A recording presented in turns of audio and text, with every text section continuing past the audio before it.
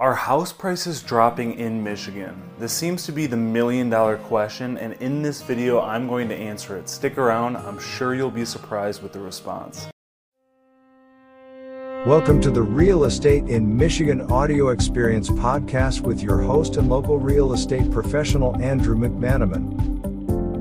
What's going on, everyone? Andrew McManaman here with Living in Michigan, bringing you the information you need to move within, and stay informed about the fine state of Michigan.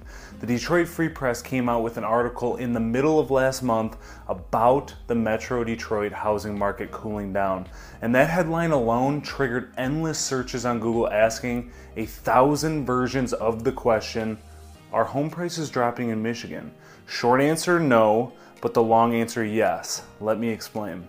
It's no secret that the Michigan real estate market is becoming more and more expensive as buyers are fighting tooth and nail for the same properties, driving prices higher, all while waiving their due diligence, selling a body part, and giving away a firstborn child. That's the short answer. All jokes aside, people are putting their money where their mouth is in this housing market. Just to prove my point, statewide data that covers all the 42 regional listing boards in Michigan came to the conclusion that the average sale price increased 13.71% from late 2020. In terms of dollar signs, that's a leap from $226,875 to $257,986. With that in mind, believe it or not, the residential home sales in Michigan declined 10.1% year over year. If home prices are so high, why aren't there more homes for sale? Just like I've said before, and you can see with your eyes, you're selling high just to buy high. On top of that, the pandemic put a lot of sellers on the fence, which is very understandable.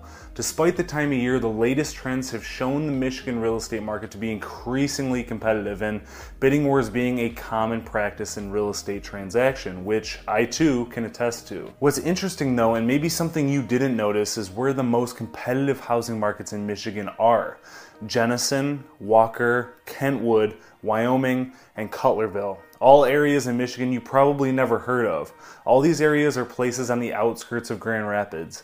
If you've ever been to Grand Rapids, it's safe to say it's a desirable area full of dining and entertainment options, great schools, and was honestly considered Michigan's best kept secret. Someone spilled the beans, and the housing demand is unlike any other on the west side of the Mitten. What about the other areas? Detroit saw price gains of over 44%, Wayne County saw over 14%, and Lapeer County saw upwards of 20% price gains. All this information just to tell you that the answer to the million-dollar question is hard to answer with a simple yes or no. There's so many factors that affect the direction at which the housing market turns, just like the stock market, which follows suit. After seeing a top CEO talking gibberish on a podcast, the company's stock takes a dive as it gives shareholders an uneasy feeling. Well, same thing with the Omicron variant making its way around the world and Jerome Powell's renomination as chair of the Federal Reserve, which would most likely cause interest rates to increase after saying on a recent video conference, "This is a strong economy, one in which it's appropriate for interest rate hikes." Even with the announcement of the Federal Reserve wanting to accelerate its bond tapering and stating that 3 rate hikes would come in 2022, caused the rates to increase just like that. On top of that, holiday spending taking dollar signs out of potential buyers' bank accounts, any chart or piece of data will tell you that home prices are increasing at a minuscule rate.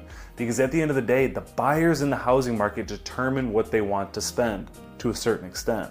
The days on market of listings are increasing. There's a little less competition on homes, though it's still high.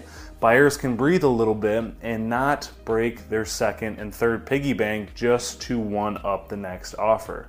At the same time, the lack of inventory is still driving demand. For example, every week on my newsletter, I include home listings for all the different counties I cover. In Livingston County, for example, it was always 375 to 415 homes on the market from the coming soon and the active. Nowadays, it's around 215 homes. So it's clear as day that sales have decreased because the inventory did too. Over the last week or so, CoreLogic and Adam Data Solutions stated that not only did rental rates triple from 2020, so did home flipping despite the shrinking profits. If you take a look at Detroit's real estate market, it's very safe to say it's booming. There are more investors in that space than ever before, transforming each moldy, boarded home into a move-in ready one. When prices started to increase, investor groups were discouraged to buy up more properties, but in the grand scheme of things, they capitalized on the increasing home prices, flipped them for profit, and or became a landlord to jump in on the inflating rent prices. In an article created by the National Association of Realtors, a group of experts predicted that the annual median home price will increase 5.7% and inflation will rise 4%. Chief economist Lawrence Yun of the association stated, overall, survey participants believe we'll see the housing market and broader economy normalize next year.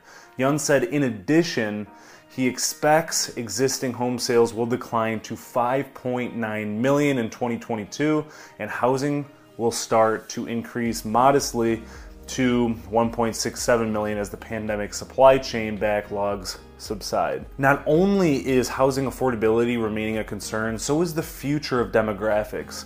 Baby boomers will most likely age into their homes and hold tight. Millennials are the largest group of potential buyers that are facing the low inventory, high prices, and student debt trio. On top of that, a drop in birth rate to a 100-year low creates a stagnancy in the market too. Having a child is usually a motive to sell and buy a new home. So in summary, are house prices dropping in Michigan? The answer at a glance is no, but when you look at the factors of the unknowingness of the Omicron variant, the Federal Reserve's plan of action, seasonality or spending habits, and of course the demographics, it would further justify the likeliness of the housing market to slowly but surely find its way back to civilization. Thank you as always for listening to my podcast. If you would, follow, subscribe, and leave a 5-star review on the platform you listen to this on. I would greatly appreciate it. Stay tuned for the next episode.